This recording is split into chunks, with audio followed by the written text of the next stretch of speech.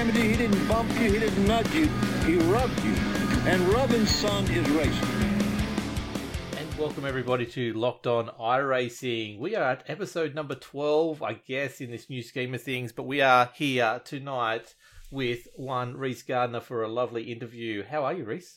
I am doing very well, guys. I'm a bit cold, as it is in Perth, but I'm happy to be on this podcast. I've been looking forward to this interview for some time.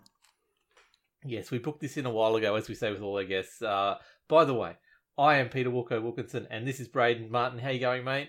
Yeah, not too bad. Just as cold as Reese is over here in Adelaide. I think it's down to about 8 or 7 degrees or something. You are a stone skip from Antarctica, so I don't understand why you're surprised by that. No.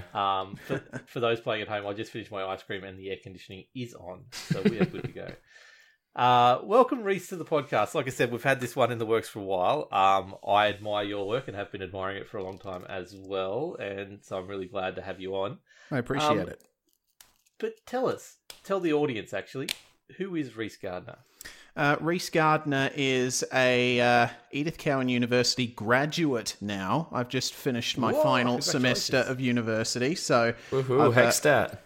Yeah, absolutely. I think it might be a while before I have to start paying that back, just saying. But yeah, I'm a Perth boy, have been all my life. I'm 27 years old as of 2021, and I've been sim racing since 2008.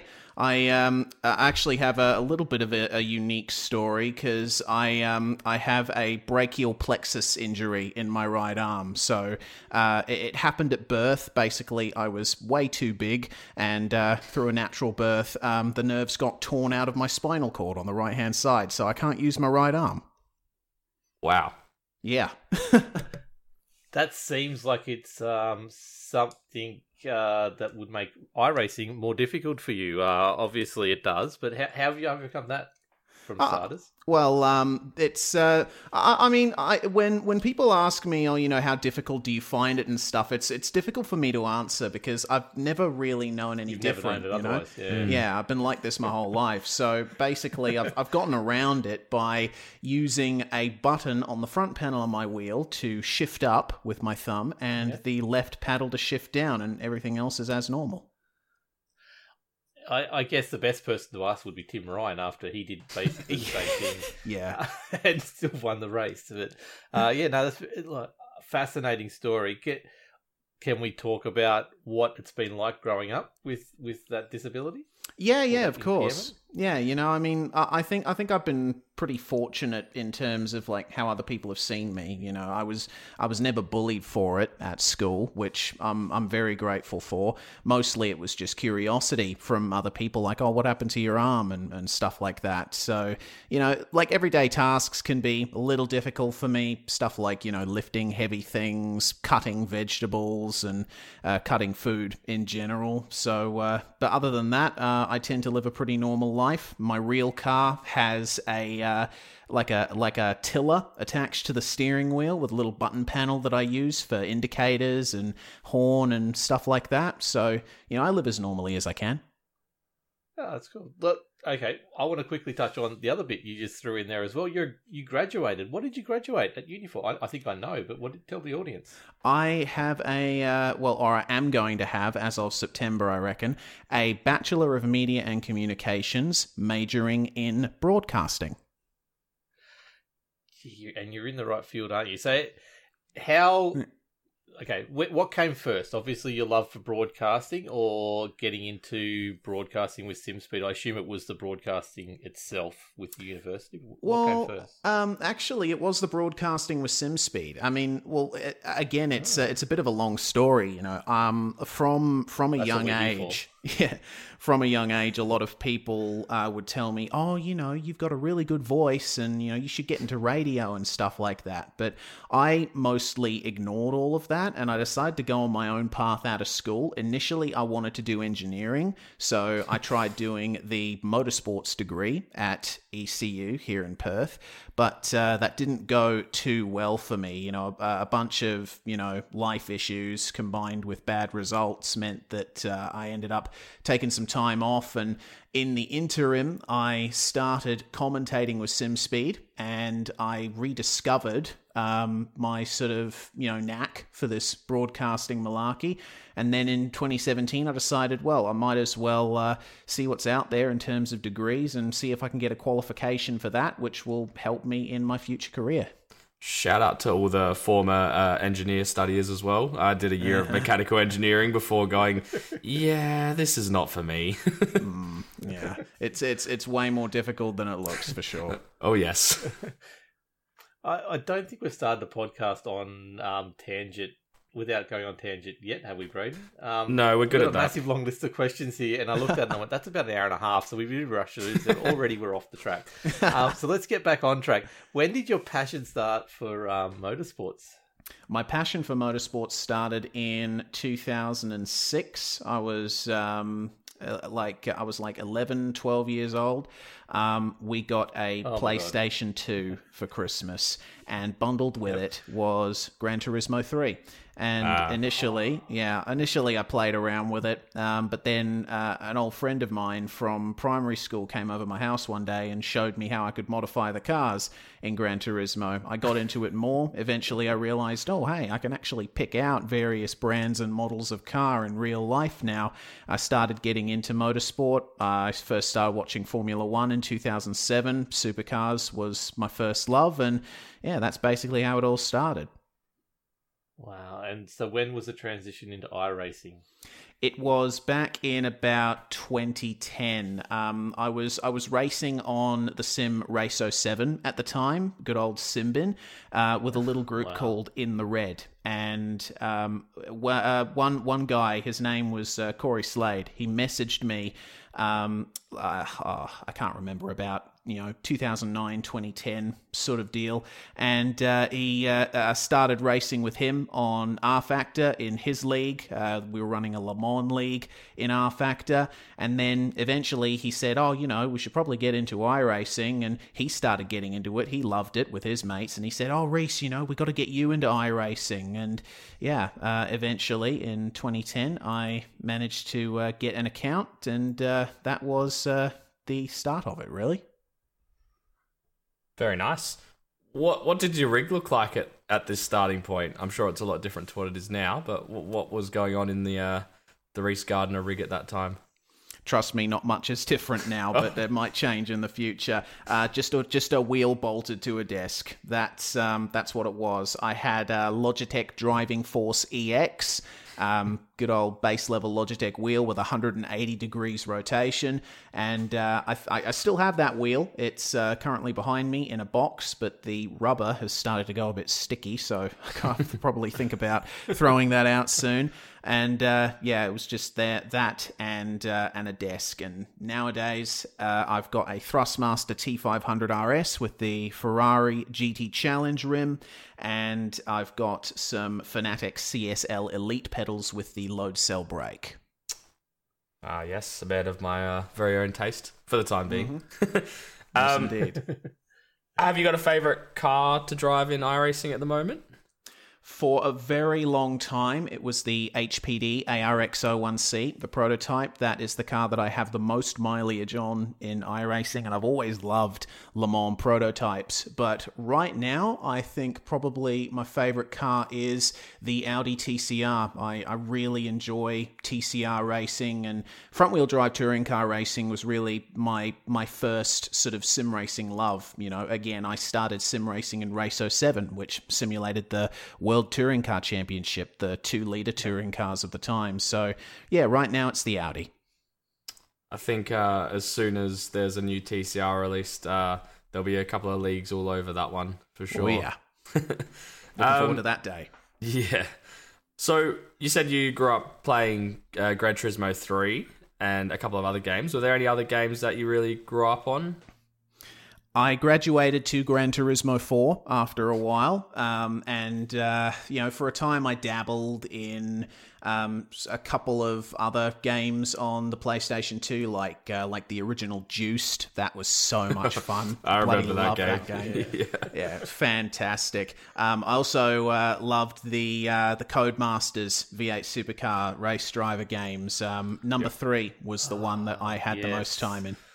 I still remember, like, I think I mentioned it on the podcast once before. I played that game so much, and I just loved the career mode. It's the first sort of racing game that I'd played that had like a story mode to it, I suppose. Gran Turismo, you kind of just built your way through, got some licenses, bought all the cars you could, but that really had that sort of personal touch to it, where you felt like you were the racing car driver in there. And I just remember turning so many laps at the Adelaide track, like. I could win that track hands down every single time by laps. It was just, I'd gotten so good at it. It was awesome. Yeah, because that came out of the Toka series, and Toka series I grew up with as well. And to get that, I've still got the physical copy sitting here in a box in just behind me as well of V8 Supercars 3. Such good. We need more Australian tracks. Let's move on to Reese. How did you actually get into commentary in the first place? We touched on, dabbled with it before, but what was the story? How did you get in with SimSpeed? Did you do any of the other commentating before you went along with them? I did not. And again, it was partially through this Corey Slade guy who got me into iRacing in the first place. The team that he ran for a while was Dynamic SimSport, and I was a member of that team. Also members of that team were Jay Kennedy, who is now the director at SimSpeed, and Sebastian Murray-Westberg, who joined the team, and he also took over the directing duties back when SimSpeed was known as V8s Online, when Jay went into a bit of semi-retirement. And there was an event that was being run called the Race to Reality, done by Race Centre over in Sydney, and it was basically a competition that you raced in the Legends cars over a few weeks, and the winner of that competition got a test in an Aussie racing car, I believe, or some real life test. And for one of the rounds there at Oran Park, Seb messaged me and said, "Hey, we need a commentator. Do you want to jump on with Corey and do some commentary?" And I was absolutely crapping myself at the idea. And I thought, no, please, no. But, I eventually gave in and thought, I might as well give it a go. And, I sucked, basically. I wasn't anywhere near what I am now in terms of commentating ability, but that was the very start of it, and I got a lot of encouragement from Seb and Jay and Corey, and I eventually kept at it and started increasing my involvement, and here I am now.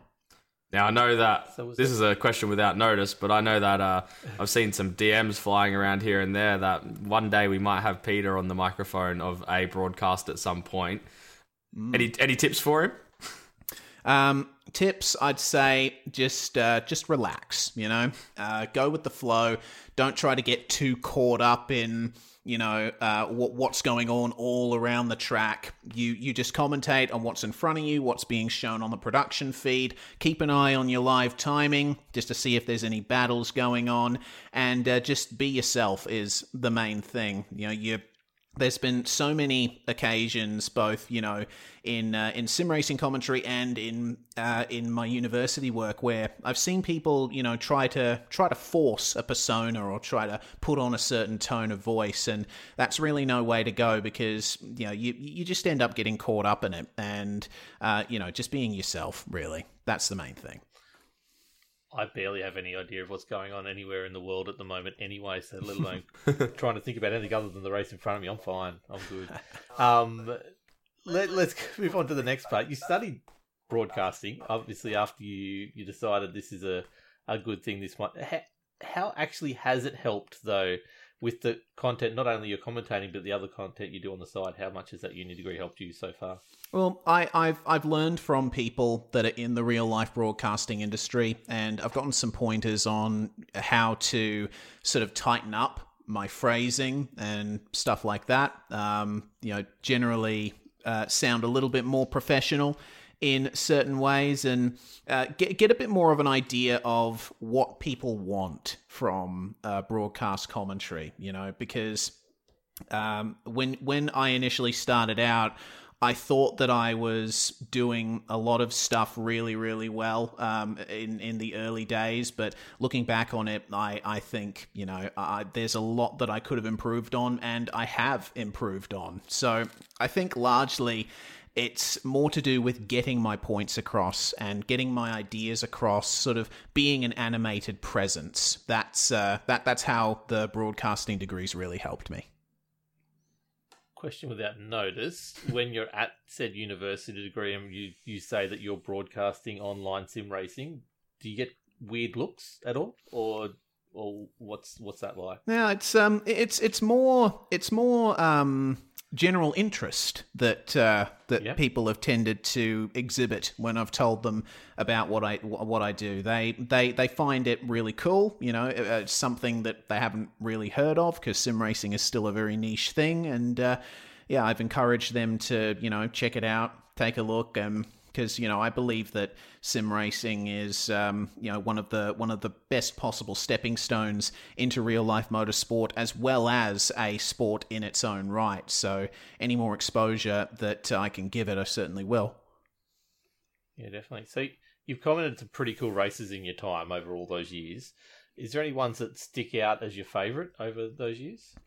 I reckon pretty much every V8 Scops Bathurst 1000 has been my highlight of the year, because the finish is always dramatic. There's always some really amazing drives going on throughout the field.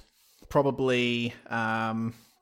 I would have to think a bit more about that, because I've done so many broadcasts over the years that a lot of them have just blended into one, and I think that the quality of the racing that we broadcast on SimSpeed is largely so good that every race is a highlight for me. Every single time I get behind the mic, there is always something really cool going on. Yeah, definitely.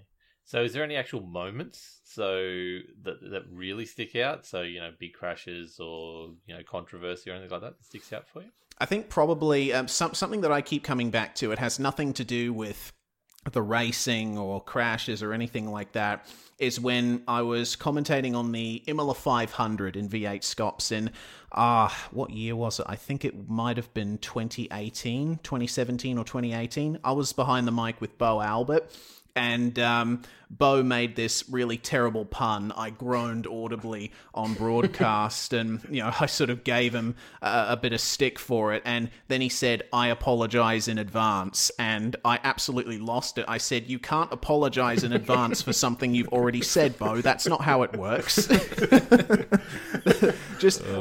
It's those funny moments between commentators that really stick out to me. I get a lot of that with Ryan Jones on the Majors series as well. I love having another personality to kind of bounce things off and really, get the viewers laughing, potentially. Yeah, definitely. We'll get to Ryan Jones in a sec, I think. So we've already gone, what advice would you give to a new broadcaster? What do you think is the most important thing for a broadcaster to keep an eye on when they're going, whether it's new, whether it's old? What's the biggest point that they need to focus on? I think the biggest point you need to focus on is, again, being yourself, being relaxed, because if you're having a tough time and if you're not really prepared for what you're doing, it is definitely going to show. So make sure that you do your research and make sure that you know exactly what you're doing before you get into anything. Like if it's like a minute to go before the broadcast goes live and you don't know who's racing in the field or what the championship situation is, then yeah, you probably need to focus on that a bit more. Yeah, and I think what you said earlier about you just can't manufacture stuff. People see through it too easily. So I really like that advice. Obviously, you've worked with a range of the SimSpeed TV commentators. Is anyone you feel like you've got that really good connection with on the comms? And I also put that, the answer to this question isn't allowed to be Ryan Jones. He gets enough credit on this podcast. Damn. So. Yeah, because that was going to be one of my answers. I really do like working with Ryan because he has this nice relaxed sort of commentary when it's in the quiet moments. It's nice to just let things hang in the air for a little bit is what I've learned from Ryan and from Jonathan Simon as well. I worked with Jonathan Simon on the The VSR Showdown, which was an event run by Motum Simulation for a time. Again, the prize was a test in a real-life racing car, and I ended up being flown over to Melbourne for PAX, because in one of the booths there, they had the motion rigs set up, all the drivers turned up and were racing in heats, and we ended up commentating together on that. And yeah, I really loved working with Jonathan Simon. He taught me a bit about preparation and note taking before broadcasts as well. And I think I got a lot from him. Also, Cameron Dance as well, who I've commentated on dirt events with and on the Pro Truck Showdown. Cam's nice and relaxed, and he's really good to carry the broadcast. And obviously Jake Sperry on V8 Scops, he brings massive energy all the time, every time. Yes, he does. No, that's okay. You can have Ryan Jones as your answer. We're just still salty about him being too big time to commentate our Aussie car races nowadays. So, how hard is it to concentrate with the multiple people that are in your ears? Well, I suppose Jay, or whether it's the other commentators or anything else that's going on behind the scenes. Race control, and then you hear the drivers. How hard is it to be able to keep focused during a race? Well, I actually turn off in-sim voice chat when I'm commentating for that exact reason, because I tend to find it a bit too distracting. And any information that I can glean from race control, we get usually fed to us anyway through text, so we can work off of that. But yeah, it can be difficult, especially if we're commentating on a battle and then I'm in the middle of saying a sentence and Jay suddenly goes, this has happened on this part of the track, this driver and this driver. I can get a little bit shaken by that, but generally I tend to get back on track really well. So yeah, it was especially hard in the early days, and I think on a few broadcasts I've done, you can definitely tell when we're pausing to listen to Jay say something. But as with all things, the more you do it, the better you get at it. Yeah, absolutely. Is it hard to stay impartial when you're commentating? Like, is there any times where you've sort of had the same people do the same silly things, or there's a driver that you seem to have a real affinity for and you might feel yourself barracking for them or anything like that? Yeah, it is hard to stay impartial. It can be difficult. You do have to put it aside when you're in there in the booth. You have to give everyone as equal coverage as you possibly can. But I think at the same time, there is always going to be a bit of partiality, sorry. And I think if you can play into that a little bit, it actually helps the broadcast. It allows viewers to get involved. It gets a reaction out of viewers as well. If you say something very blunt about a driver who's done something stupid on track, it will be my real opinion. And I try to be as measured and as neutral as possible when I'm saying things like that, but I still allow, a little bit of the opinion to creep in. We actually had something. Can I ask? Just before you ask, Pete, I was going to say, we sort of had that situation in Aussie Car right back in one of the early seasons.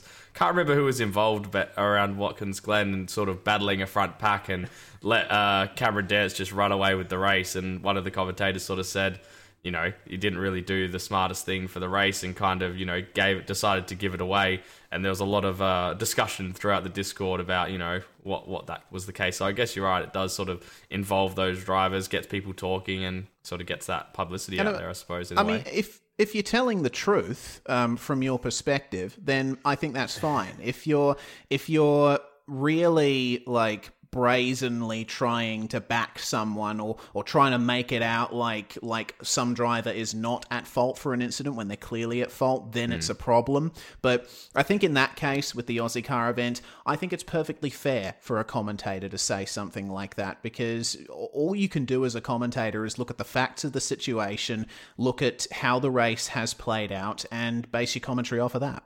That's right. Yeah, I think most of the Aussie Car Discord saw it the same way as said commentator Ryan Jones and David Haynes, but the two or three people involved, kind of disagreed. But anyway, it was an interesting little chat. I got a question without notice again. Now this one goes to a chat group that I'm in, and it involves one James Chastanoff.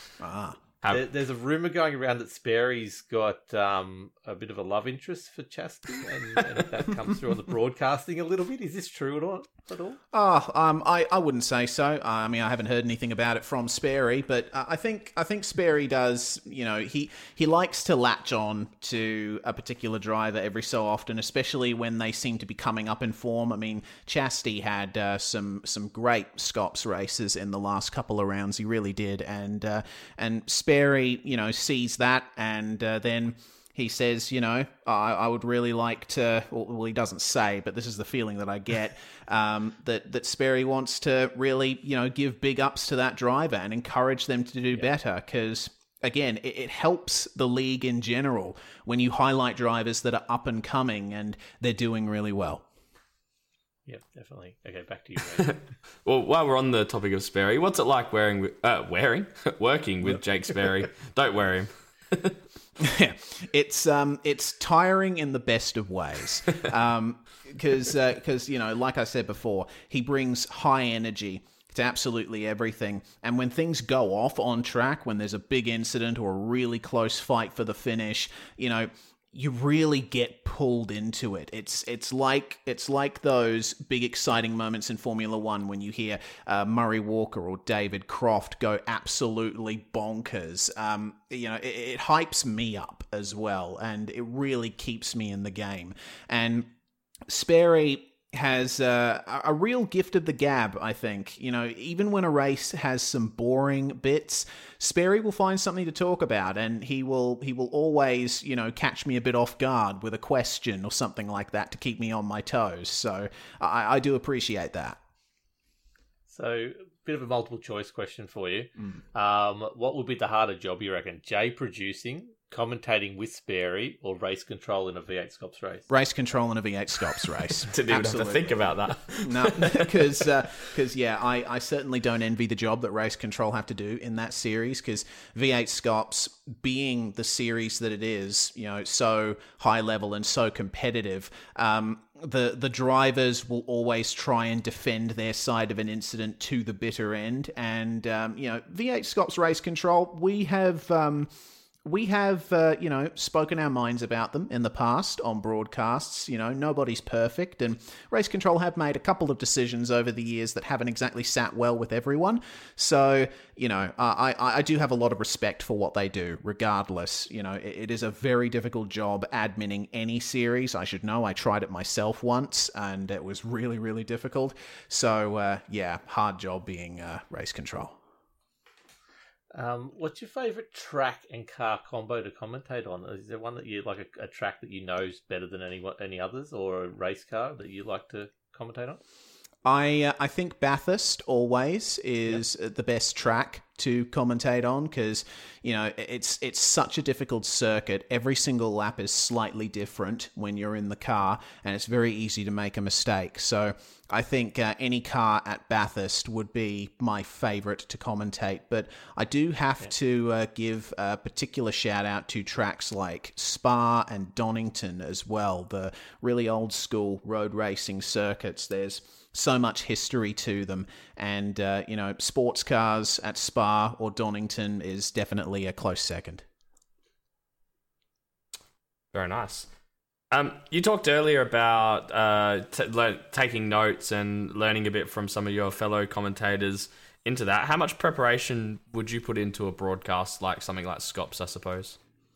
When I get time, you know, a day or two before, I will refresh myself on the championship picture. I'll sort of re-watch the last couple of races just to get back into the swing of things, see, you know, how things are going in terms of which driver is where and who's had a bad result, who's had a really good result in the last couple of races, and make a note to sort of keep an eye on them, see how well they do, add to the story of their seasons. And I think, like, the day of the race, I will make my my notes in my notebook of, you know, just the track in general, its length, its you know, number of turns, historic moments that have happened in real life around certain corners, and then Strategy as well, particularly for V8 Scops. A few days before the race, I will check out Madison Downs' data pack on Virtual Racing School, where I can get fuel numbers for the track in question, because V8 Scops and the official V8 calendar sync up when there is a Scops round. So I get a lot of good, very valuable information from that.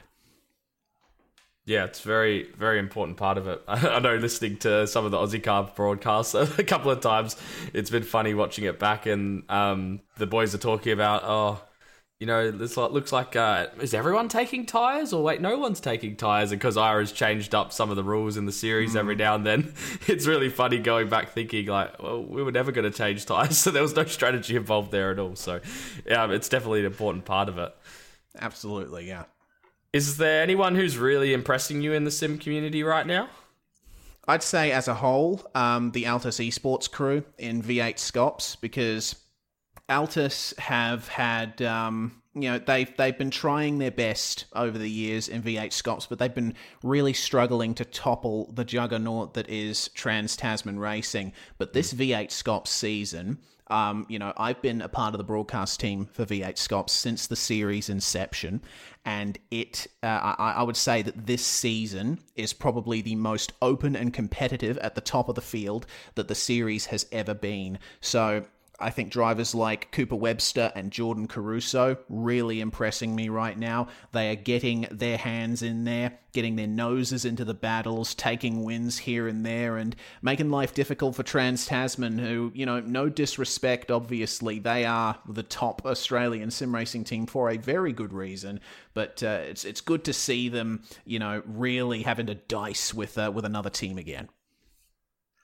Yeah, definitely. And it's good to see they're both sort of running on different strategies too, where Altus seems to be really fast in qualifying, really fast at the start of the race, and then Trans-Tasman seems to be coming through at the end with a bit more pace. So it's really, not only are they've lifted their game, but it's adding that extra dynamic to the races, which is really good. So I'm going to quickly jump into a question. How much more is exciting is it seeing Madison Down having to fight for each race, and the struggles he's been having, especially over the last couple of weeks? Like, V8 Scops, has it ever looked this exciting, especially with even the splits, like second split in the pre-quali, the times are just so much closer now. Yeah, absolutely. V8 Scops has always been a very highly competitive and very close series all throughout the field, but I think especially in recent years, especially with Jared Filsell, I think some people have gotten the idea that there isn't much competition for wins at the top, but nowadays, Madison Down, I mean, he took the title in style last season. It was a magnificent season-long drive from Madison, but Altus now pushing them. I think we're going to go down to the wire this year, and I'm finding myself properly looking forward to every single Scops race for the first time in a while. Definitely. So, changed hands, it's just a little bit here now. How do you deal with idiots on the internet when every single call you make in a comment when you're commentating is probably going to be 50-50? So half the audience is going to hate you for it. How do you deal with those idiots? Well, I haven't really gotten much stick from idiots on the internet, if that's the right term.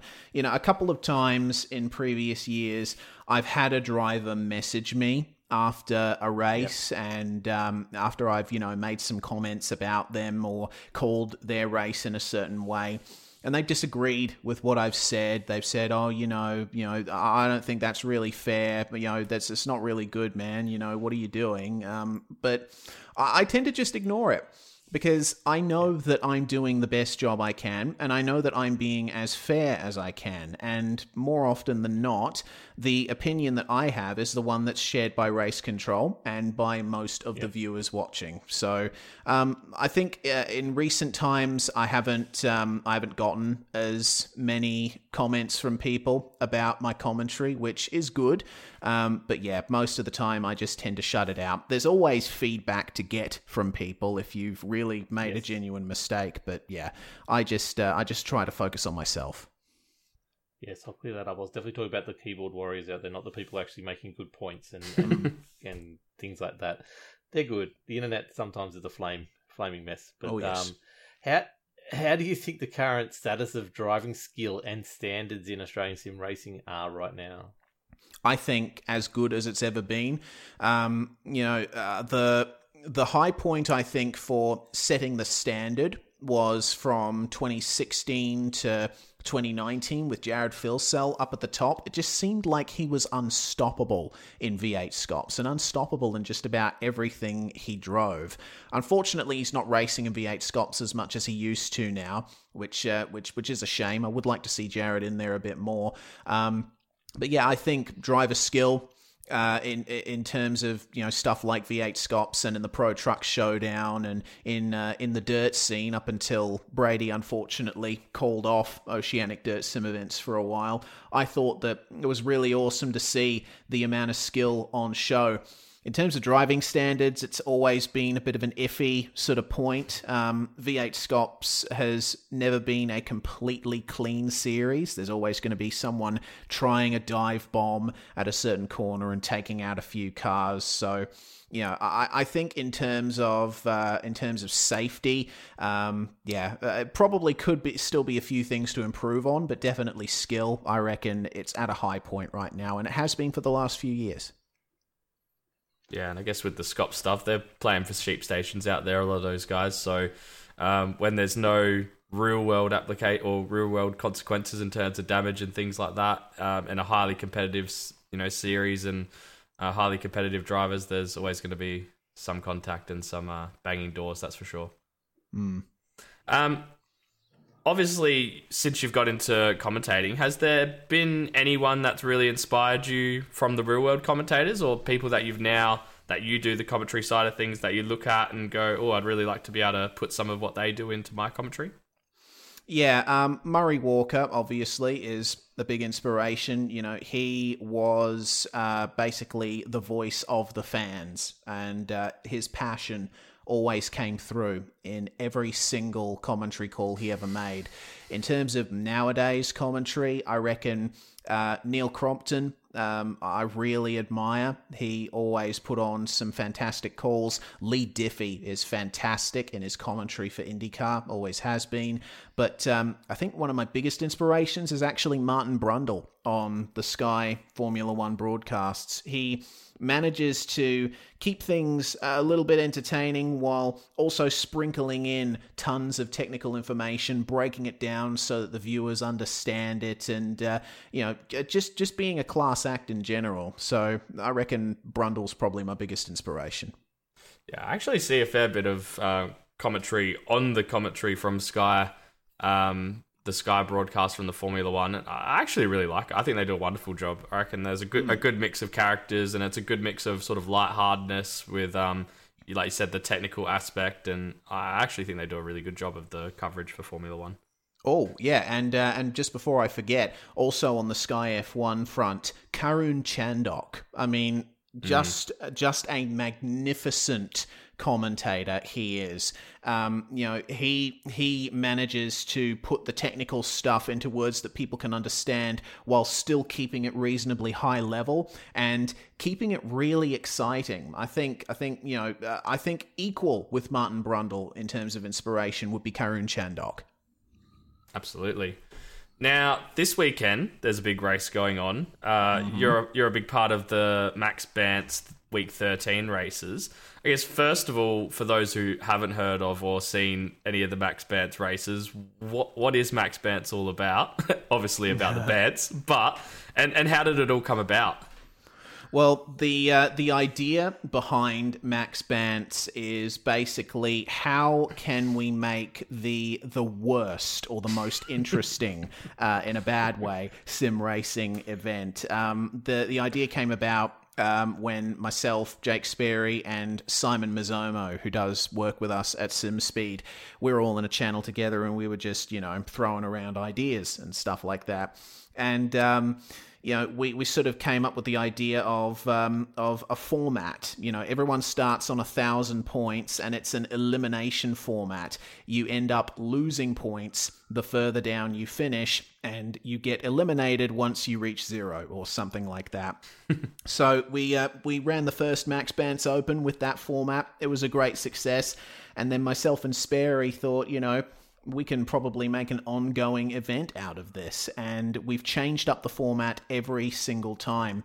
We've always tried to make it something that is going to be a really hard, grueling event for drivers, but also keep it really memey as well. Like, actually, one of them is was the Incident Points Strike Back, where we raced the Lotus 49 at Spa-Francorchamps, and we had an incident limit of 1 before people got disqualified, because Spa obviously is notorious in iRacing for its interesting interpretations of track limits. So, yeah, that's a bit of an idea. Hopefully not after the current patch. Yes, maybe. We will see. I can't wait to see how it works out. I have actually gone back and watched that one, and it is hilarious. They're all hilarious, but that was definitely one of my favourites. Do you have a favourite Max Bant so far? I reckon I got to go right back to the second one we ever ran, Sim Racing Boogaloo. That was the old NASCAR Cup car at Road Atlanta Club, the really horrible, twisty layout of Road Atlanta. And 10th place was the winner. So everyone knew that going into it. So basically, halfway through the race, everyone just started slowing down and trying their best to let everyone else go. It ended up having the entire field just crawling around the racetrack, bumping each other off. Drivers were driving backwards. In fact, the winner of the event, Keenan Kusin, crossed the line in 10th place going backwards. And, that, I think it's also my favorite because that was the point where I realized, this is a fantastic event concept. And it's got great entertainment value that we can carry into the future. And what's on the cards for this week's Max Bants? What are you really looking forward to seeing? Well, Keenan Kusin is going to return, but in an admin capacity. He's going to call a competition caution at his discretion. It's going to be 172 laps of Bristol Motor Speedway in the Dallara IR01. So, the super fast V10 ground effect machine. And I'm looking forward to seeing a lot of parts flying everywhere. And one of the best things about the Max Bants races, if you don't know as well, is you also don't only make these poor drivers go through these horrible races that you've decided on, but you also make the setups, if I'm correct, and you do not be friendly on the setups. No, my goal with every Max Bants is to make the setup as bad as possible. So I've found it a little bit more difficult with the Dallara IR01 because there's so little that you can actually adjust on that car. But I'm going to try and tweak it some more, see if I can actually get it to, I don't know, massively rotate in the middle of the corners or put negative wing on it or something like that. Largely, it just comes down to clicking random buttons, driving, and thinking, yeah, this is sufficiently bad. I will put this through. That's normally just how my setups end up anyway if I try and do it myself. So if you ever need anyone to make a horrible setup, you can give me a call. I'd probably be able to do it. And obviously, with such a coveted series or coveted race, there must obviously be some kind of big prize on the line. Could you tell us about the prize that you get for winning Max Bants? The prize you get for winning Max Bants is the WinRAR Trophy, the most prestigious JPEG in sim racing. I drew it in Microsoft Paint at the very end of the first Max Bants broadcast, and it has become the picture that I send to every Max Bants winner. And if I don't know where it can be viewed or anything like that. I haven't uploaded it anywhere, but you can see it on every Max Bants broadcast. It's become quite a legendary piece. I'd love to. I don't know if you've ever seen, but there's the pictures that you've been on Reddit or on Twitter where they've taken kids' drawings of what they've done as animals and turned them into real looking animals. I'd love for someone to take the coveted WinRAR JPEG and turn it into an actual trophy in real life, but just look as bad as it still does. That would be awesome. Absolutely. If they can nail the great, woo words around the trophy, have them sort of suspended around it, that would be awesome too. If anyone's up to the challenge, I'd really like to see it. Maybe someone at Prestige Trophy sponsoring the Aussie Car Series might be able to help you out with that one. Now, yeah, we'll see. You don't just provide some wonderful content on SimSeed TV with your commentary, but you've also we also create content on the YouTube channel Southpaw Racer. When did all that begin? Well, I created Southpaw Racer has been my online ID for a while. The name basically comes from, southpaw means left-handed, and with my brachial plexus injury, I can only use my left hand. So left-handed racer, Southpaw Racer. There you go. It's a quality name, by the way.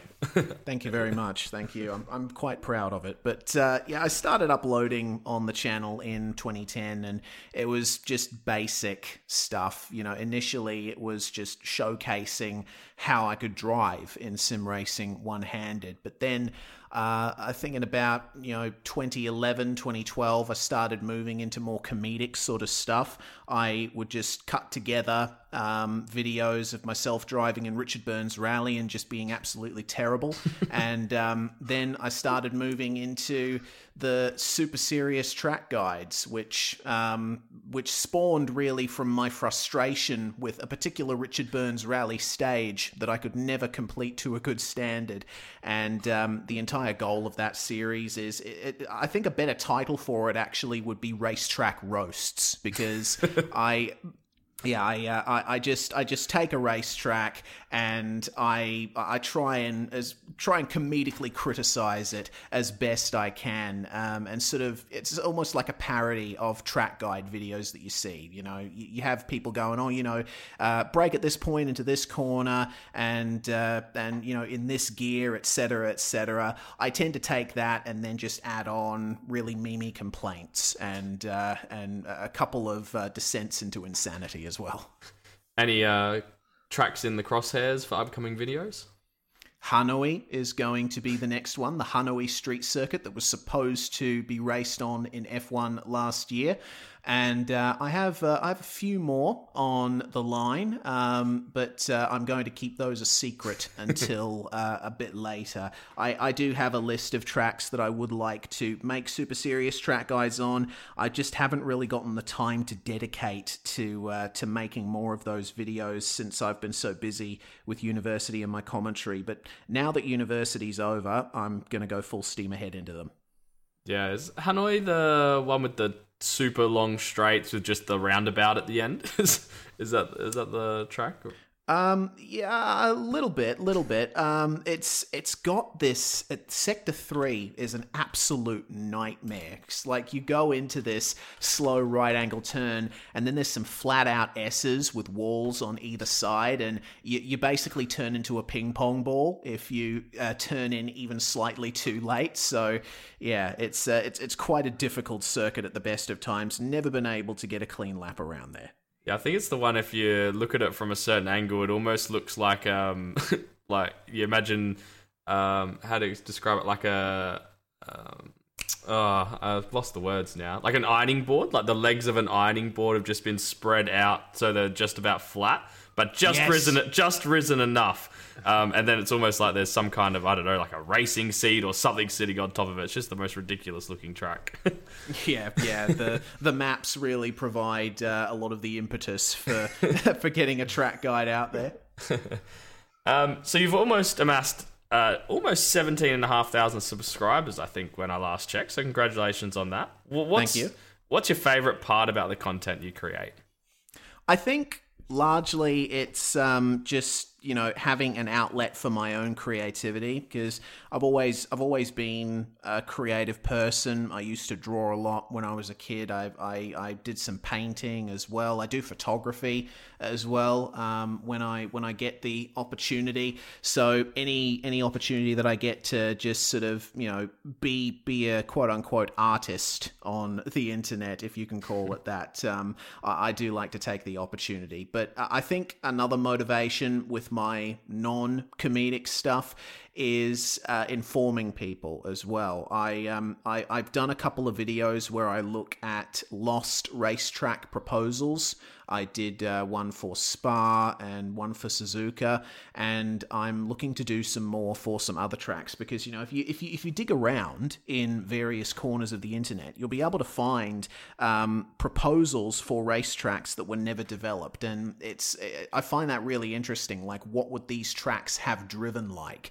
And being able to expose that to more people is a really big part of making those kinds of videos as well. So what stage did you decide I'm going to start putting out regular content, like really regular content? Was that something you planned from the start when you did YouTube, or was it something that actually came along as it got more popular? It was something that I decided on in 2014, but life stuff has kept getting in the way. So I haven't been anywhere near as regular as I wanted to be. You know, there's been gaps of up to 6 months between videos, probably more. So, you know, I'm not too happy about that. But now that I'm off uni, I want to put out a video every couple of weeks at least, and try my best to really get this momentum forward, because I've already got a really strong subscriber base on the channel, and I guess in that sense, the algorithm is going to help me if I put out more regular content. So hopefully, fingers crossed, I will be able to start putting out more regular content in the next couple of months.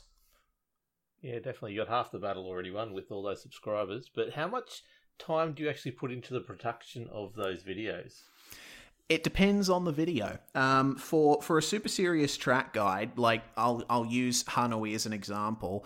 I spend time driving around the track, just highlighting what turns stick out, and what kind of jokes are going to work with certain sections of the track. And all up, I'd say the production of a super serious track guide would take about 2 weeks start to finish, not counting breaks in actually creating content. For longer form stuff like the racetrack proposal videos, I'd say that they take about, a week, 2 weeks to produce, because I very heavily script my videos, and I like to have the exact words down as I want to say, when I want to say them. Okay. And I've noticed that I think you've got a very entertaining style and sort of flow to your videos. Is that something that's developed over time, or is it something that came pretty naturally? A bit of both. I guess when I did the first super serious track guide on that Richard Burns Rally Bergheim stage, I didn't put much thought into the actual flow of it, but as I made more of those track guide videos, I sort of realized that I was developing a bit of a rhythm to how I was actually doing them. And I think a big part of that is the backing music that I use for those videos. It's Latin Industries by Kevin MacLeod, and I think it's become a bit of an integral part of my channel. That track, it's got a very specific flow and beat to it that I kind of almost unwittingly sync my narration to. But again, I really appreciate that media that does have a rhythm and a flow to it. So I guess I try and put as much of that into my videos as I can. And I noticed that you actually did your first official race since about January the other day. Had a win, by the way, so well done. I think it was a Audi race at Lime Rock Park. 'Twas. How often do you get a chance to race, and are you racing in any leagues, or is it just a matter of getting some time to do some officials, or? It's a bit of both. I've tended in more recent times to go in waves with how much I'm involved in actually racing stuff. And I always want to be able to put a bit more time into actually driving, because that's the impetus for my content in general. So I need to really keep up with that. I guess I do try to race as often as I can. For a time, I competed in Aussie Car in the Turbo Touring Car series, but occasionally I like to jump into an official when I like the car track combo. Usually I like racing the TCR and the Skippies. I jump into the Ford Mustang as well occasionally. What I really like also is endurance racing. A huge part of my racing time in the last 4 or 5 years was endurance championships in the HPD prototype, and I really love picking my way through GT traffic and trying to maximize the pace of a high downforce prototype and thinking about strategy, how much time have we got left, how much fuel can we afford to put in at the final stop. All of that sort of stuff is right up my alley. We obviously had Chris Purnell on earlier. Have you had any big success in any of these longer endurance races? Well, a few years ago, we were champions of the Australian Endurance Championship back when I was with Dayco Motorsport. That was a really awesome season. And the Endurance Sports Car Series, which was one of the successors to AEC, Fusion Sim Racing, we did so well in that league. And I think that I've never driven a setup as perfect as the setups that we had for the HPD in that one. I'm always looking for a bit more success in online racing. I don't get into as much racing with the Fusion guys as I have in the past and as I would like to, but we'll see in the future. I'll see if I can increase my involvement. I think I saw you racing in what was it? It was the support series on Friday night, and the Pro Trucks at Sebring. I think that was the last time I saw you racing, which was a really good race to watch as well. Yeah, done in that. Certainly, the you sports enjoy the series. Pro Trucks? Yeah, the Pro Trucks I don't like as much as the Legends, which are also raced in the support series. Yes. I won the Legends race at Road Atlanta, which was something I've been threatening to do since putting it on pole for round 1 at Montreal. Pro Trucks, I always like having a big lob in them. Underrated car, that little Legends car. Oh yeah. Yeah. I really love the idea of the support series. I think it just makes it feel like it's a whole weekend of actual proper racing content, which is really good. See different cars supporting the Scop series. But what's the future look like for Rhys Gardner? The future is still a bit up in the air. I don't know if you can hear it through my microphone, but there's a little bit more reverb in this room now, and the reason for that is this room that I'm in used to be my bedroom, but now is not my bedroom. Another room in my house has been vacated, and I'm now sleeping in a different part of the house. So this room that I have my computer set up in, I'm going to turn into my studio. I've ordered a few supplies, and I'm going to be outfitting the room in the next month or so.